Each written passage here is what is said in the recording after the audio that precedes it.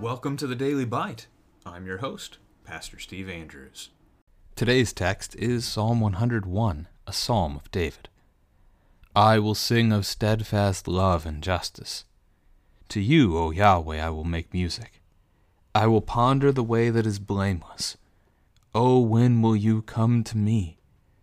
I will walk with integrity of heart within my house. I will not set before my eyes anything that is worthless. I hate the work of those who fall away. It shall not cling to me. A perverse heart shall be far from me. I will know nothing of evil. Whoever slanders his neighbor secretly, I will destroy. Whoever has a haughty look and an arrogant heart, I will not endure. I will look with favor on the faithful in the land, that they may dwell with me. He who walks in the way that is blameless shall minister to me. No one who practices deceit shall dwell in my house. No one who utters lies shall continue before my eyes. Morning by morning I will destroy all the wicked in the land, cutting off all the evildoers from the city of Yahweh. This is the word of the Lord. Today's text focuses on the idea of rejecting, of keeping away from the evil ways of this world. So David starts out, as several of the recent Psalms have done, that he will sing praise to the Lord. So he's going to sing of God's steadfast love, his unconditional love, his covenant faithfulness, his loyalty, his mercy. He's going to sing of these things as well as God's justice. And by singing of them, who hears him? His family hears him.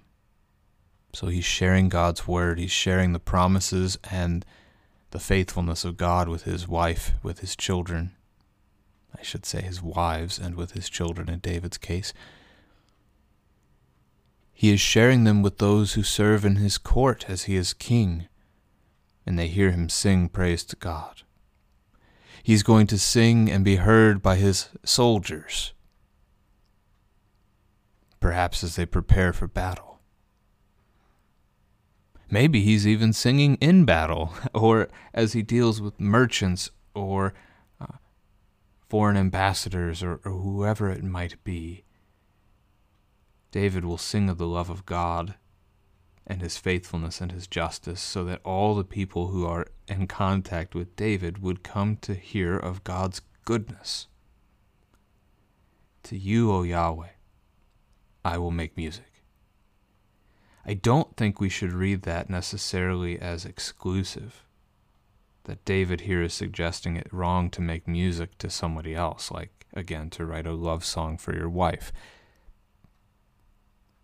But it should be primary, right?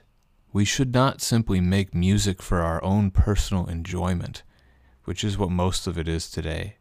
I think that's best construction. There's an awful lot of sheer evil in the musical industry. But our primary focus should be making music to the Lord, to the only one who is worthy of our praise. And because, again, as we know from the music industry, songs do stuff, don't they? They tell stories. Those stories get stuck in your head. To use an old one, how many of you remember a story about a boy named Sue?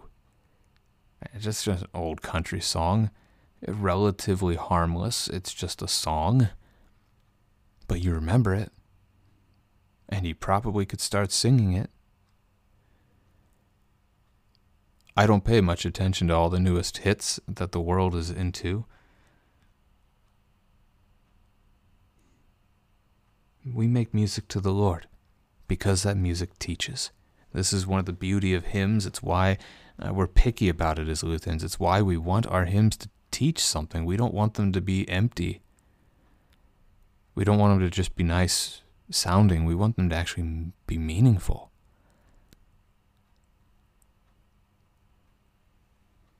I will ponder the way that is blameless. It reminds me of Philippians 4, verse 8, where Paul wrote, "Finally, brothers, whatever is true, whatever is honorable, whatever is just, whatever is pure, whatever is lovely, whatever is commendable, if there is any excellence, if there is anything worthy of praise, think about these things." You can go through the list. What fits? What do you know that is true, honorable, just, pure, lovely, commendable, and excellent, and worthy of praise? It would only be the Lord alone. It would only be Christ that fits that description. I will ponder the way that is blameless. Here we are at Psalm 101. 100 Psalms ago, Psalm 1 speaks this way. "Blessed is the man who walks not in the counsel of the wicked, nor stands in the way of sinners, nor sits in the seat of scoffers, but his delight is in the law of Yahweh, and on his law he meditates day and night. The wicked will not stand in judgment, nor sinners in the congregation of the righteous, for Yahweh knows the way of the righteous, but the way of the wicked will perish." And so here, King David sets his mind on things that are good, pondering the path that is blameless, that is, God's path. What has the Lord laid before me? Well, to walk humbly, to love your neighbor, to love God above all things. "Oh, when will you come to me?" That's a question that we still ask today, right? Christ has promised he will return, and so we as the church pray, "Amen, come Lord Jesus." But we do often wonder. It has been almost 2,000 years. We're just a few years away from that at the time of the recording of this podcast. Maybe as early as 2027, 2028, 2029. That's the 2,000-year anniversary would be one of those years, based on the birth of Jesus, and assuming 33 years to be the time of his ministry. Puts his death and his resurrection 27, 28, or 29. Anyway, it's been a long time. When will you come to me? How long, O Lord? And David longs for the presence of his God. What will he do while he waits? What will we do while we wait? That's what the rest of this paragraph covers. "I will walk with integrity of heart within my house." I've heard somebody define integrity as what you do when people aren't looking. And I think that fits very fantastically with what David is expressing here, that within his home, also within his family, which is often what the word house in the Old Testament means, the household, the family, the people. But within his home, within his family, David will walk with integrity. He will be upright as can be, right? He's still a sinner, but he's going to seek to walk upright. He's not going to tell lies regularly and with intentionality. He's not going to walk in evil things. He's going to try to turn away from such things, and that's again what the rest of this will be. "I will not set before my eyes anything that is worthless. I hate the work of those who fall away. It shall not cling to me. A perverse heart shall be far from me. I will know nothing of evil." These statements require a lot of reflection, or invite a lot of reflection for the Christian living in 21st century America.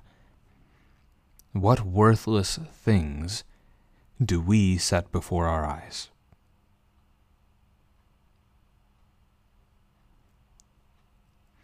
I love movies. Have for a long time. When I was growing up as a teenager, part-time job, making a little income, the local Blockbuster, for those of you who still remember that, they would put movies on clearance and sell them like 2 for $10 or sometimes even better deals than that.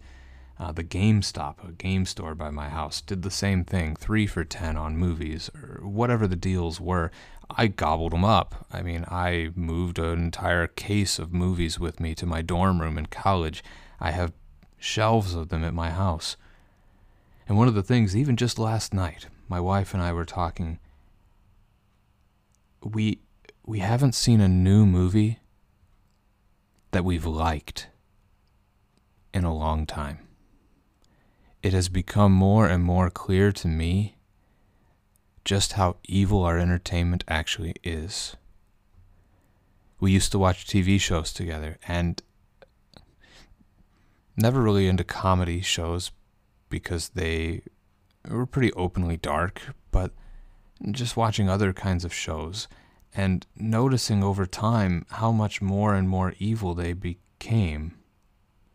And maybe it was just at first a desensitization as we grew up in it and we didn't recognize it, and now as we mature and grow in our faith, perhaps we're seeing it more. Or maybe evil goes from bad to worse, as 2 Timothy chapter 3, verse 13 tells us. And these things just are true. That the enemy, Satan, he works deceptively at first, and as his deceptions take root and take hold of us, they become more and more profound, and they don't have to hide as much anymore. That's certainly the way America has gone. The devil didn't use demon possession in the United States for a very long time, at least not openly and obviously like you see in the gospel accounts, because his hoodwink, his lie here in this place had been to convince the world that there is nothing spiritual. God's just a myth. God doesn't exist. There is no hell. There's no heaven. There's none of that stuff. The evolutionary atheistic mindset, right? But now, more and more, that's no longer the belief in our culture. It is becoming a much more spiritual place with things like Satanism and Wicca on the rise. The devil is working in different ways now, perhaps, than he has before. More obvious ways, because it's no longer beholding to him. It's no longer for his good to hide. To have revealed himself in his ways in the past would have caused people to seek out God. It would have caused them to recognize there actually is something spiritual. But now he can work differently. I don't think the entertainment, the things that we choose to set in front of our eyes, they're not hiding anymore.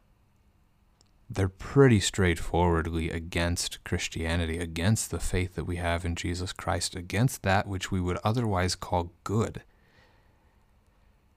It's not just movies, or we've talked about music as well. What do we set before our eyes all day? And what of it actually has any value? Lasting value. Almost all of it's worthless. That is, will perish in the fire on the last day. If what you're setting before your eyes is God's word, if what you're setting before your eyes are those that you care about, those things are not worthless. Jesus died for those people, right? Serve your neighbor. Spend time with people. Spend time in his word. Choose the things that endure. I hate the work of those who fall away, it shall not cling to me. Again, same challenge. How many of the things in our home, how many of the things in our day are the work of those who have fallen away? The work of those who rebel against God? Far too many. And we have wrongly convinced ourselves. This is Enlightenment thinking from a couple centuries ago, but it's been developing and advancing. Basic thought is that mankind, people, are good. And so we'll go to the news and we'll listen to the newscaster and we'll think they're telling us the truth. But if they're not Christian, what reason do they have to tell the truth? Their father is the devil. John 8:44, and he is the father of lies. There's a spiritual war afoot here. When we lose sight of it, Satan has very much so already deceived us, and we are in grave danger as Satan prowls around like a roaring lion looking for someone to devour. When we let our guards down, he attacks. This is not to say you cannot be involved in the world. You have to be. As a Christian, we are not to be monks and live in monasteries hidden from the rest of the world. We're called to love our neighbor. We're called to share Christ with them. We cannot do that if we don't have anything to do with them. So this isn't even to say you can't hire a plumber who's not a Christian. I would not make that case. When you bring him into your home, show him hospitality. Show him the love that a Christian can show. Let him see, let him know the goodness that is Christ. A perverse heart shall be far from me. I will know nothing of evil. And this is the idea of partaking. To know intimately, to be a part of evil. David will keep it distant from himself. This is not to be confused with the idea that we would know evil for the sake of discerning. To know what is good and what is evil is necessary. But that doesn't mean you have to swim in the evil pool, right? You can know something is evil because God has said so, and you can take him at his word. So the ability to discern is important for the Christian, very much so today. To be able to look at something and know if it's true or false, to be able to look at something and know if it's going to build up or tear down, to know if it's good or evil. So David is going to then share as his role as king, his vocation, one of his vocations, part of how he'll do this. So he's going to get rid of evil from Israel. Those who slander their neighbor in secret, he will destroy. Wasn't too secret if it's reached the king's ears. He's going to seek to snuff out those who violate the 8th commandment, who tear down the reputation of those around them. Whoever has a haughty look and an arrogant heart, pride, I will not endure. That's all over our society. Pride is everywhere, championed as the greatest thing a man can have. It's evil. Pride is perhaps the chief evil. So we rely on ourselves and not on the Lord. David will not put up with it. Instead, he will look with favor on the faithful. He will let them dwell with him. He who walks in the way that is blameless shall minister to me. The word minister there we should probably take as serve. I know the Greek can be interchangeable to serve or to minister to. The original Hebrew word sherath looks like it can pull the same kind of move. So, serving the king. He's going to surround himself with those who are faithful, that walk in the way of the blameless. In my own notes, I underlined the way and noted it's the first name that was given to the Christian church. They were called the way until they were insultingly called Christians later on, and the name stuck. Focus on the blameless, the path, verse 2, that God has laid before us, the path that leads to life, because that path is Christ. Again, no one who practices deceit shall be dwelling in his house, no one who utters lies before his eyes. David is going to seek to remove these things. Deceit is not the Christian way. This is something worth saying today, because sometimes as Christians, living in a broken world, we fall into this trap. We think it's okay to deceive somebody else if it will bring about a good purpose. We even talk about it within the church. I don't like bait and switch tactics. To deceive a person to come to church thinking that they're going to get one thing, when that's not really what we intend to give them. Let's just be who we are from the get-go. Let's give them Jesus from the get-go, and if the Holy Spirit works through His Word to create faith, thanks be to God. The world can sniff out deceit. The world has enough against the church. We don't need to add to it. Morning by morning, I will destroy all the wicked in the land, cutting off the evildoers from the city of Yahweh, Jerusalem. Family question, who would be left? If the king went about Jerusalem killing all the evil people in Jerusalem, who would be left? On the one hand, we would say nobody. No one would be left, not even the king. I mean, what did he do with Bathsheba and Uriah, the Hittite, one of his mighty men?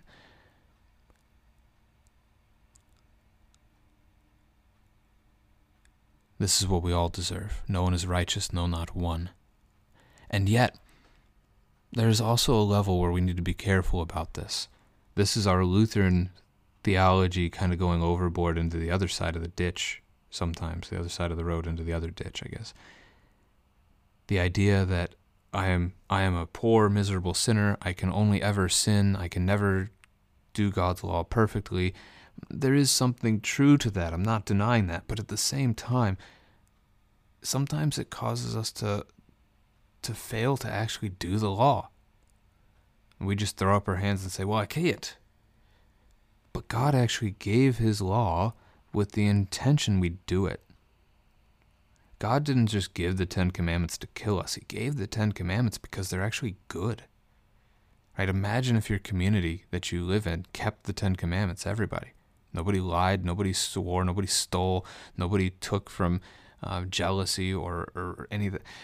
Imagine a world where nobody killed one another, where nobody hurt one another. And we can't even imagine it, but it's good. And so David wants his kingdom to follow God's law. This is commendable. This is good.